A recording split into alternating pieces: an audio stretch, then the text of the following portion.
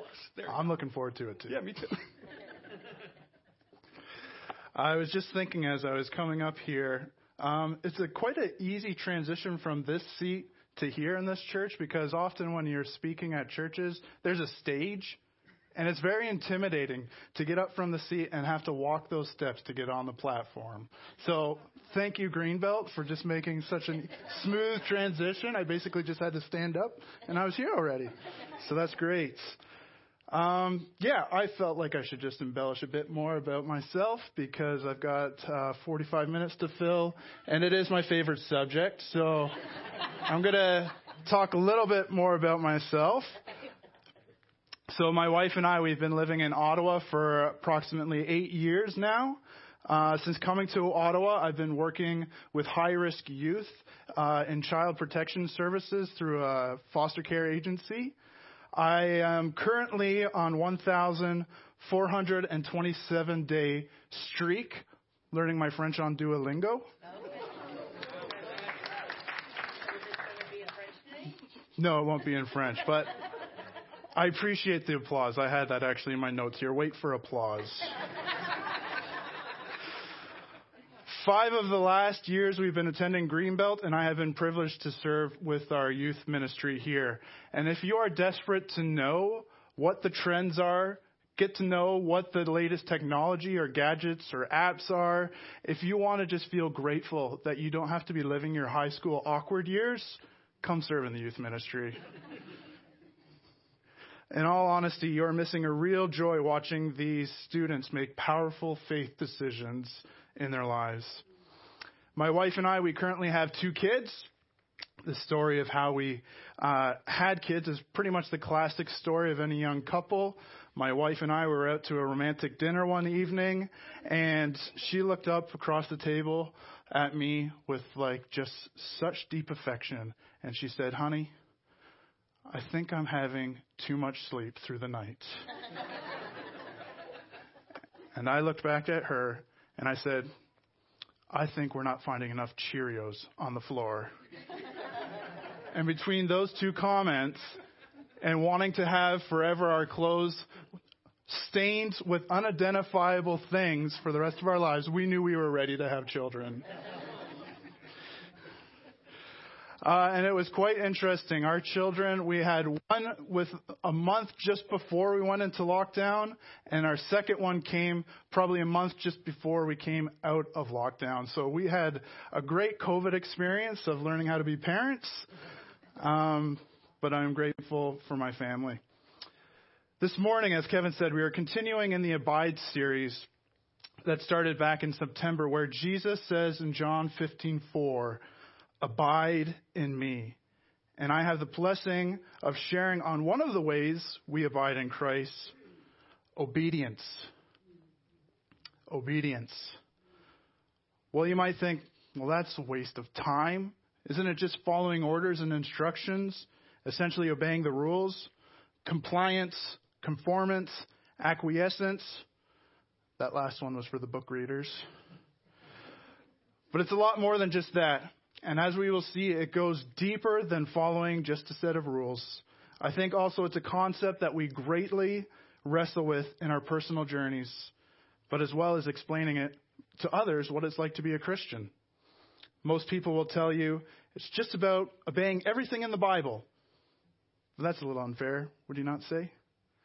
The church and Christians already have this label of having to follow a bunch of strict rules, the do's and the don'ts, and being accepted into the club, the thou shalts or the do yeest, the spit just went out into the front row there. It's not a comfortable subject to explain or defend if you are a Christian. Why is that? Is it because the Old Testament comes across as a bunch of outdated laws? We can thank Leviticus for giving us something impossible to explain. Or is it because people are used to Christians telling others how they should live, placing Bible or Christian rules on others? And since this was all overkill in the past, now that we are more sensitive Christians, we need to repaint the picture of God from being a God of a bunch of rules to one that's friendlier, A God who is completely forgiving and understandable, and anything bad or restrictive you hear about is not really the God for today. I mean, isn't it hard to talk about following a God with rules in today's climate? And definitely don't use the word commands, because otherwise people will think we're following a tyrant. Because if we don't have that response, if we don't paint a glossy picture of God in the Bible, we know what kind of backlash to expect. I don't know how anyone could follow a God who doesn't accept this. Or how can anyone obey a God that tells them to do, and you just fill in the blank. We know what kind of consequences socially there is for speaking to the issues of our day. Obedience, following rules. You leave that aspect of Christianity in the back of your closet, don't you? But when looking at the Bible, obedience is an unavoidable subject, and the obedience can't be translated in any other way. It can't be separated or removed from our Christian walk. The Bible does speak to us about following Him, being obedient. This series, Abide in Me. And this morning we're going to look at a statement Jesus made that I believe holds so much power in revealing to us what obedience truly is. It's a small passage. We're looking at 4 verses, yet in it contains so much depth and meaning.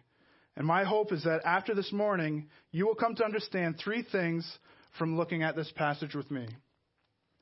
What truly is obedience? A real meaning of obedience. The importance of it, why we need to be obedient, and how do we do it? How do we become obedient? What is obedience, the importance of it, and how to become obedient? Classic 3-point sermon.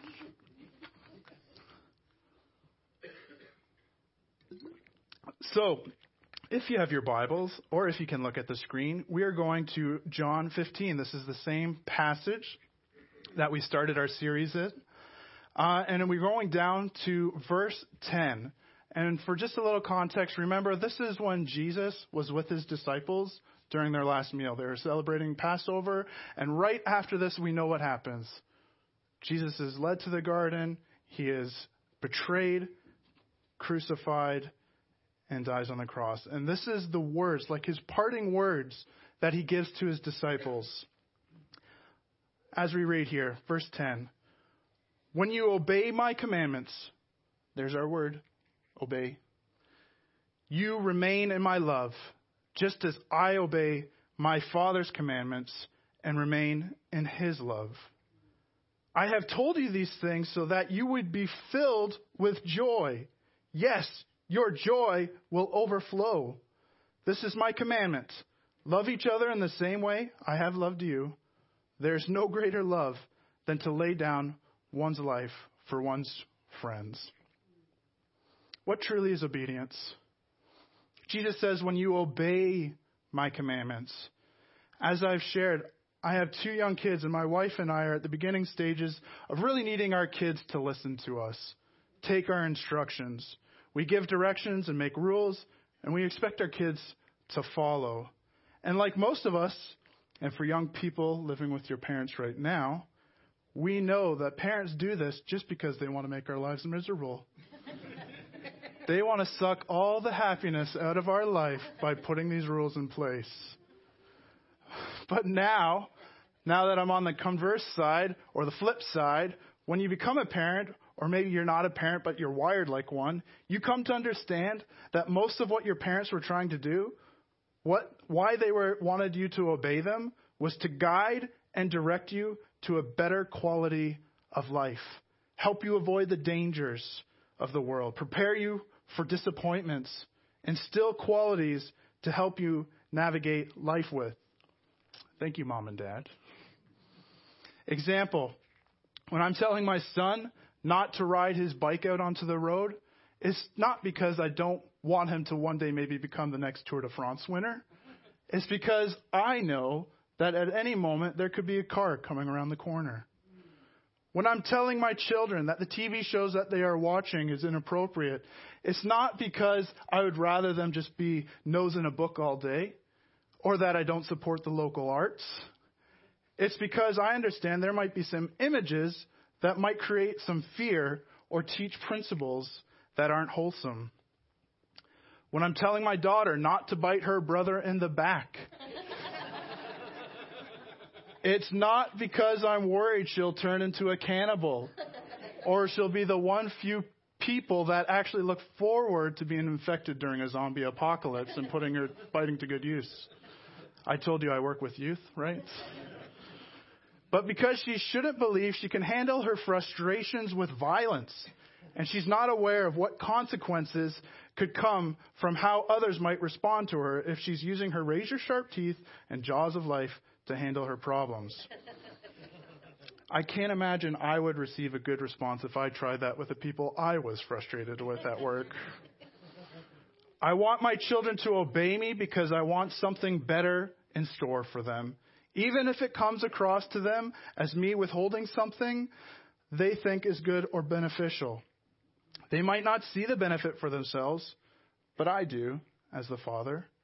And maybe I won't be perfect or always get it right, but I'm doing what I think is best for them. And these decisions or rules are 100% completely fueled by my love for them, wanting to protect them, grow them into being better people than I ever was. And through that, I want them to place their faith in me, not because of what the rules are, but because they know what I do. These rules or commands I put in place is because I love them more than anyone else in this world. Will their heart be in the rules that I'm giving? Maybe not. But I don't want their heart to be in the rules because of the rules. I want their heart to be in me because I'm the Father that wants to pour my love into them. The rules, they don't love my children. It's me, the Father, that does. And why I have these rules. Do we understand that order? My love for my children defines the rules, not the rules determining my love. Okay, that was the easy part. Usually no one would disagree with parents having rules like that. You see, my children and everybody unanimously would be on the same page that this is completely acceptable and what good parents would do for their children. But what happens when our children get older? Some of you here are dealing with teenagers, adult children. Rules work when you're kids. Rules work when kids will listen. But what is it that changes from being children to being adults? What happened when you got older? When did you decide to throw away the rules? The high schoolers I'm working in my youth group, I always remind them that these are like the final years that you are under your houses, you're under your parents' home, under your parents' authority, under your parents' rules, and eventually you are going to be making those rules for yourself. You are going to be carving your own path and deciding what you are going to submit yourself to, place an authority over you, decide what's right and wrong. Yes, you will listen to your parents when you return home and you come back under their roof. I mean, that's how we get our turkey dinners and our laundry done. But that's why most teenagers or young adults typically aren't excited about moving back with mom and dad. They prefer their own rules, and anyone would. So eventually the parents' rules become obsolete. The children become the adults, even though the parents' rules may originate out of love for the children, like mine for my son riding his bike. And when they do become obsolete, and who do they have left to give direction when these rules become obsolete? Who is putting the guardrails up to show us how to protect ourselves, how to behave, how to live? If it was necessary then when we were children, why is it not necessary now when we're adults? Well, that's because I'm an adult now. I don't pee in the pool anymore. I know what's right and wrong. I know how to protect myself. I know what I have to do to become a better version of myself. You've placed yourself under your own authority. You give your own instructions. No one should tell you how to live because you came to maturity in your life that you are now capable of handling and steering your life from here. And for those who still can't, well, that's what the military is for. Maybe we don't follow rules like what our parents used to give us, but our society still gives us laws to follow and legislation that leads us to a proper, healthy way of living that should affect our behavior, and we will keep ourselves safe from troubles if we just keep to those rules. But there's no love behind those rules, like the rules I put in place for my children. These rules and commands don't address our hearts. They really don't address our minds. They can't tell us who we should marry. They don't tell us where we can find emotional healing. They don't show us what our purpose is. So where does the instruction we had from our parents go? Those instructions that were birthed out of love for their children, wanting to offer only what's best. Who are you obedient to today? Was it something only for a season in our life when it was necessary? Do we need anyone to submit ourselves to, or are we capable enough on our own? Ask yourself this. Whose rules are you following? Who are you letting instruct and lead your life? I believe for most of us, we have given that authority to ourselves. Like I said, we can't trust anyone else with that responsibility because no one loves us better than ourselves. Our submission that was once to loving parents is now assumed by us being the ones in control. And if we ever do follow someone else's rules or directions that didn't come from ourselves, we only tolerate for self-interest. Let me explain. Usually, if there are rules we are following or being obedient to, we are more like bargainers than willing to place ourselves under someone else's authority. We just agree with the outcomes. If we are to make ourselves vulnerable, there has to be something we get out of it. The cost of me submitting means I'll need a return or something to benefit. Take the example I used earlier with my son riding his bike. You're 45 now. I tell you, don't go ride your bike on the road without looking. You go, duh, Dan, yeah, that's stupid. I know, because they know that they're aware that there could be a car coming around the corner. And for that reason, they're not going to take the risk. They're going to put their personal safety first. You benefit, you understand the consequence, and so you go with it. You don't want to be hit by the car. There's something to gain. And we follow most rules in our lives the same way. I don't want a ticket. I don't want to go to jail. I don't want to get fired. I don't want to hurt somebody. It becomes an agreement we make with ourselves. Not about obedience for the sake of who is telling you.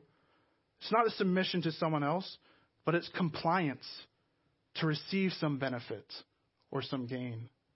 Remember, we can only trust ourselves for knowing what is best for us. So instead of us submitting, we'll be compliant.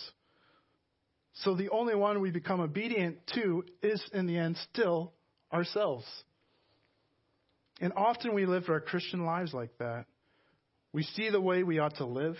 The Bible tells us don't lie, don't steal, be above reproach, don't covet, don't lust, because we know if we don't, we will either A, hurt someone, or B, hurt ourselves. And for those reasons, we agree to follow what the Bible teaches. We become those bargainers. But if you really look at it, if you really understand this, we're just agreeing with the rules in the end. We're not being about submissiveness. We're agreeing. Because in the end, there's some personal gain, some advantage that we have for ourselves. There's a story. It's not in your Bible. This is a made-up story just to help me hit a point home. So I'm going to tell it, but don't try and look for it in your Bible afterwards. It's a story about Jesus with his disciples, and they're walking along a riverbank. And Jesus says to his disciples, I want you to carry a stone for me. So disciples, they go down to the riverbed, they pick up stone, they put it in their pockets or whatever they had back then. They just carried it with them, and they went off and followed Jesus. And they walked for kilometers and kilometers, and it was getting to be about noon. And Jesus said, okay, let's take a break. Let's sit down. Take out your stones that I asked you to carry. Each of the disciples, they pull out their stone. And what Jesus does is that he turns the stones into bread so that they could eat something for lunch. And they gobble away, and it was great. It's delicious. They sang a hymn. On they went. Jesus, after the meal, after their bread, he said again to his disciples, okay, I want you to carry a stone for me. So the disciples went back down, picked up another stone. But Peter, and we all know Peter, he found himself the biggest stone that he could possibly carry because he knew what was coming in the end.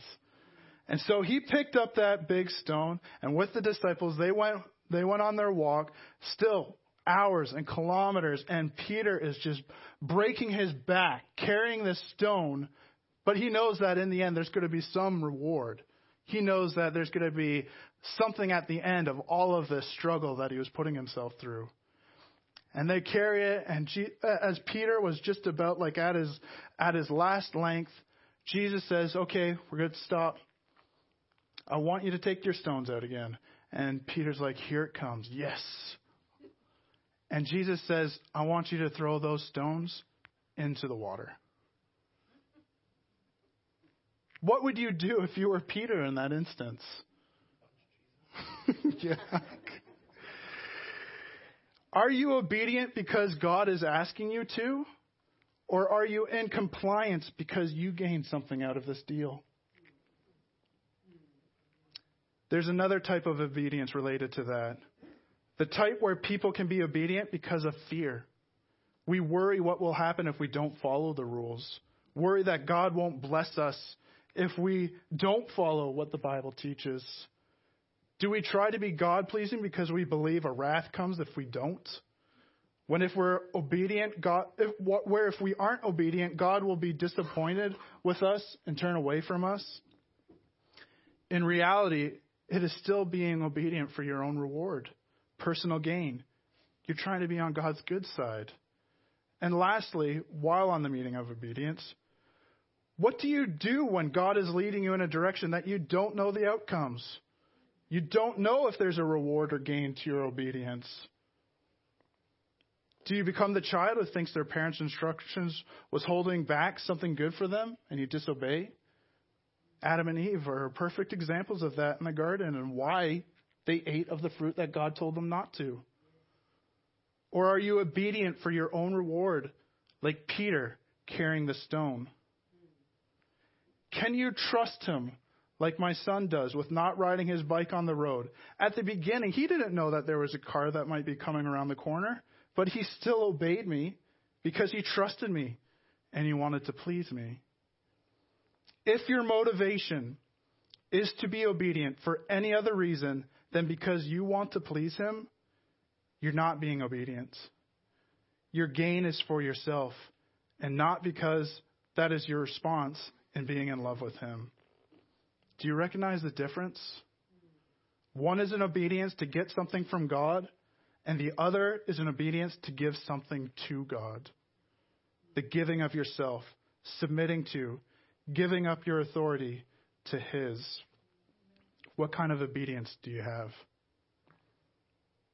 Okay, the importance of obedience. Okay, we sort of broke it down to the bones of what obedience looks like. Now why? Why should we be obedient? Reflect on your own life. Okay?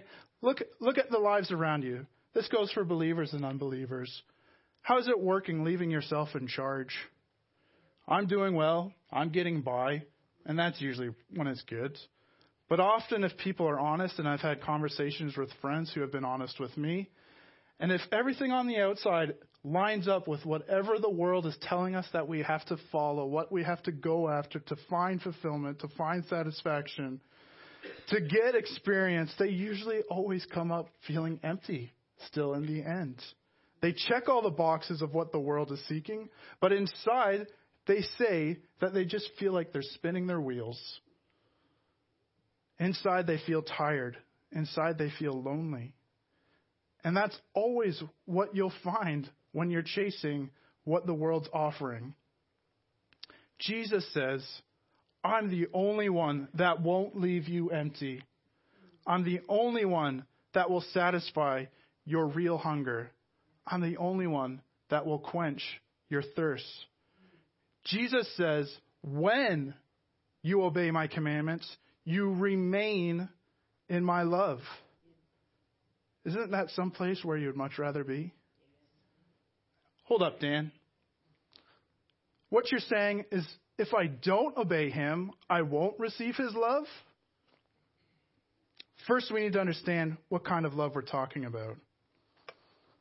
Is this a love where God is going to give you all that you want, answer your dreams, make sure that you don't stumble, swoop in at the last moment to bail you out of your problems, make everything perfect the way that you see it? Let me ask you this way. Do I stop loving my child when I tell them they can't have any more ice cream? My son would say yes. I would say no. Okay, that's an easy one. Do I stop loving my child because I won't pay for their full tuition? Do I stop loving my child because I say their girlfriend is not right for them?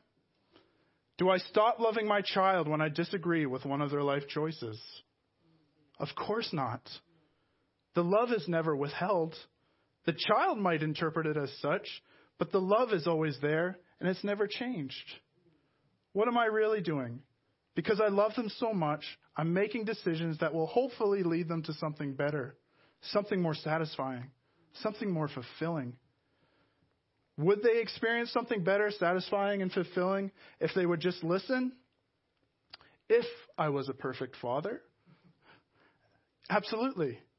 But even if I was, if every decision I made, how perfect it was of offering the utmost best for my child, it's up to my child to decide if they're going to listen.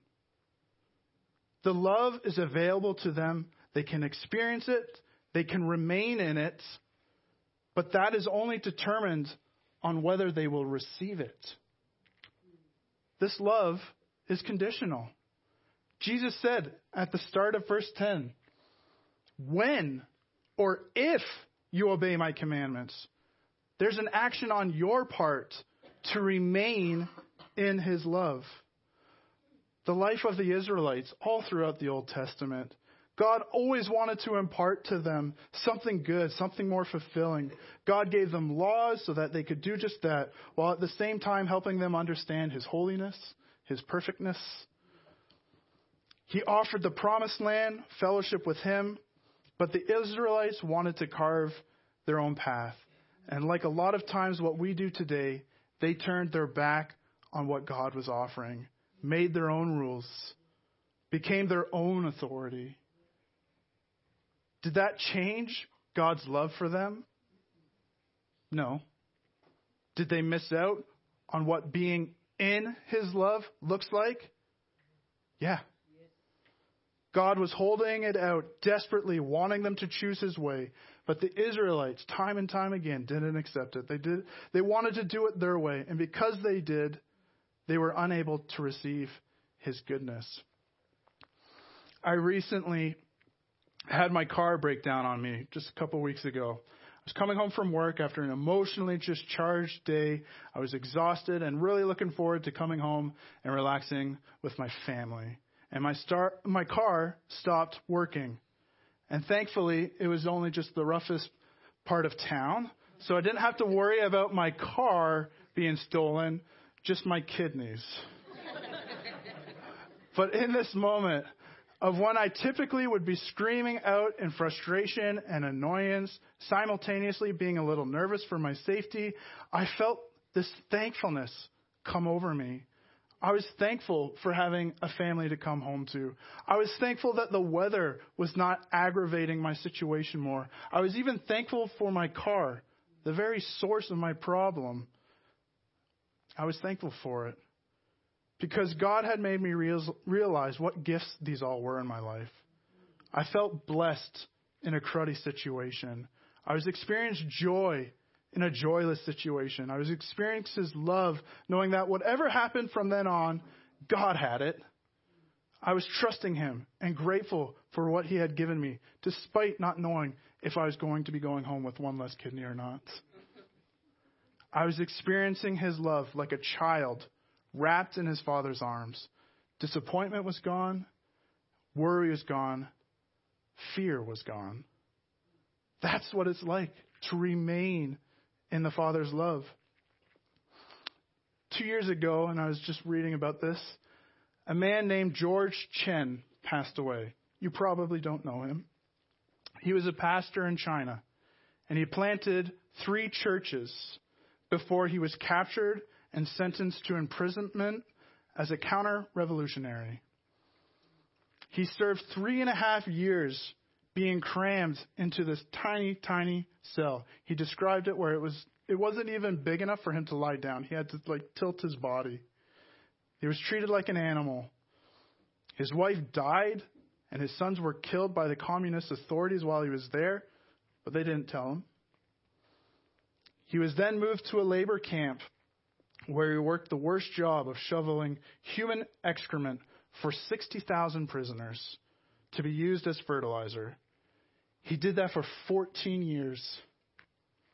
And while in that cesspool, day after day after day of waiting around in human excrement, human waste, when he should have cried out in so much anger and frustration, he sang. He sang a hymn titled "In the Garden."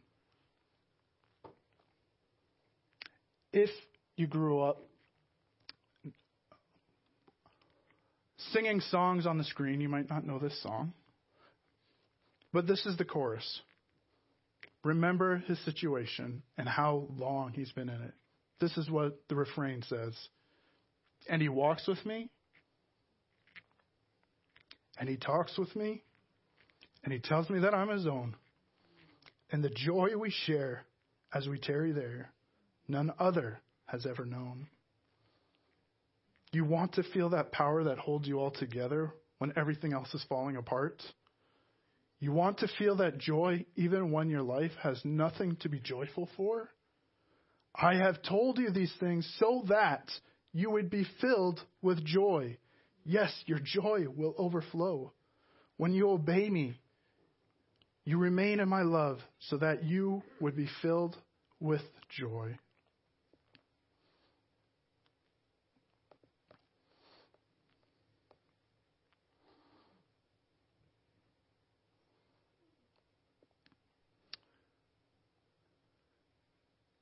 I apologize here.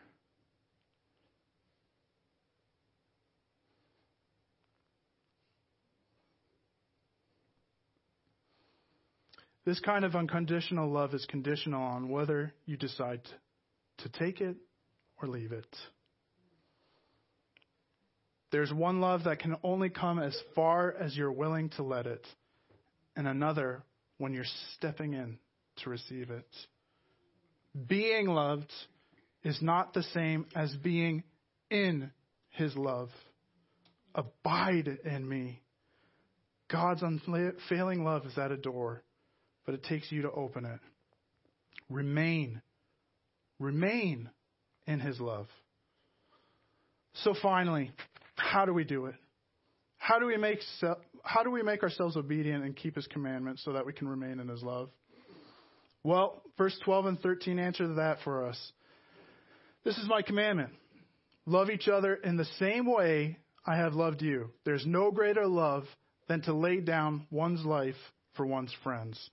Oh, great. Another message about how I just need to love others. Yes, but there's more. Jesus says, love each other in the same way I have loved you. As much as people think the Bible is a book of instruction and rules that we have to obey, this is a testament of the way God has loved us.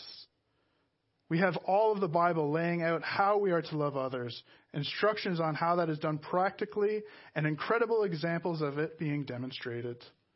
God, from page 1 to the last page, proves just that, his love for us.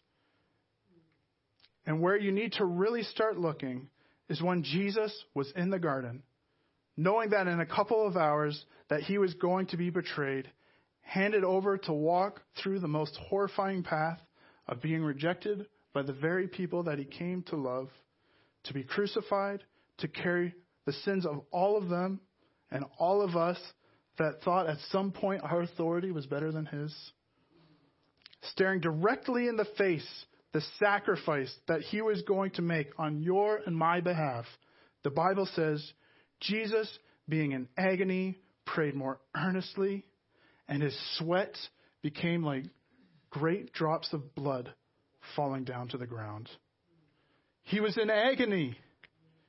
And we know today that the sweating of the blood is possible with humans under extreme physical and emotional distress.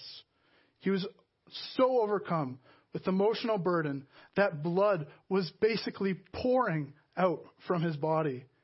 And what was he praying? Jesus speaking to God, saying, if you are willing, God, let this cup pass from me. He was saying, I'm begging you with all your power that I've done to go through, like with all of your power, you can stop this. He was in the darkest of dark moments, more than anything you and I will ever be in, no matter how bad we think it is. But he didn't stop there. After begging God to let this cup pass from him, he said, however, not my will, but yours be done. However much agony is in me, not wanting to be in this moment, I will still do what you desire. I will still submit to your authority. Philippians, Paul says in chapter 2 that Jesus became obedient to death, even death on a cross. He did that for you and for me. For us not being obedient to him, he was obedient for us. How did he do it? Was it because of the rules or for the sake of the rules? Was Jesus agreeing with them because he was going to get something out of it, some reward, a better seat in heaven? I don't know. Was he worried what God would do to him if he didn't listen? No. He did it because when he was calling out to God, he didn't say Lord. He didn't say Master. He didn't say Creator. He didn't say Alpha and Omega. He didn't use any of these powerful names that we can attribute to God. He says, Father. Father. The most intimate relationship of any relationship. Coming as a child to a parent. Father. Jesus was obedient to his Father. It wasn't for the sake of obedience. It was who he was obedient to. And if you're thinking, well, then I can just love Jesus for his sacrifice for me. Jesus did all the work. Who do you think was making the greater sacrifice? It was the Father that sent his Son. The perfect Father that loved more than any parent could ever love their son or daughter. He gave his Son so that you too could become his child. So that you too could remain in his fatherly love. There is no greater love than to lay down one's life. And because that was done, you don't have to be obedient to earn your salvation. Jesus already did that for you. Every other religion teaches that you have to be obedient to their laws and standards and morals to earn your place in the life after. Muslims, Catholics, Buddhists, Hinduism, all need to make sure the scales of your goodness are in your favor to ensure your salvation or enlightenment or better afterlife. You need to do all of that. Our tendency as humans is that we need to perform or meet a certain mark if we're to receive our reward. That there are no handouts, especially when it comes to the life after. It's why we need to be obedient. It's why we need to earn right standing with higher powers.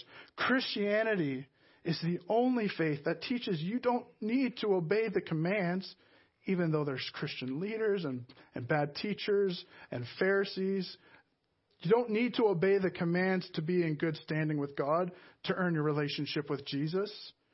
Christianity says, because Jesus was obedient for you to the cross, you will receive his love. All you have to do is let him in. And once you do, it's not about being obedient for the sake of the rules or commands. It's being obedient because of who he is. It's because you can't help but love him back through the ways he has loved you. And you can't help but love others because you see how he's loved them too. Having trouble being obedient to God? Become the child again. And not just to anyone, but to your heavenly Father who has given everything for you, laying down his life for yours.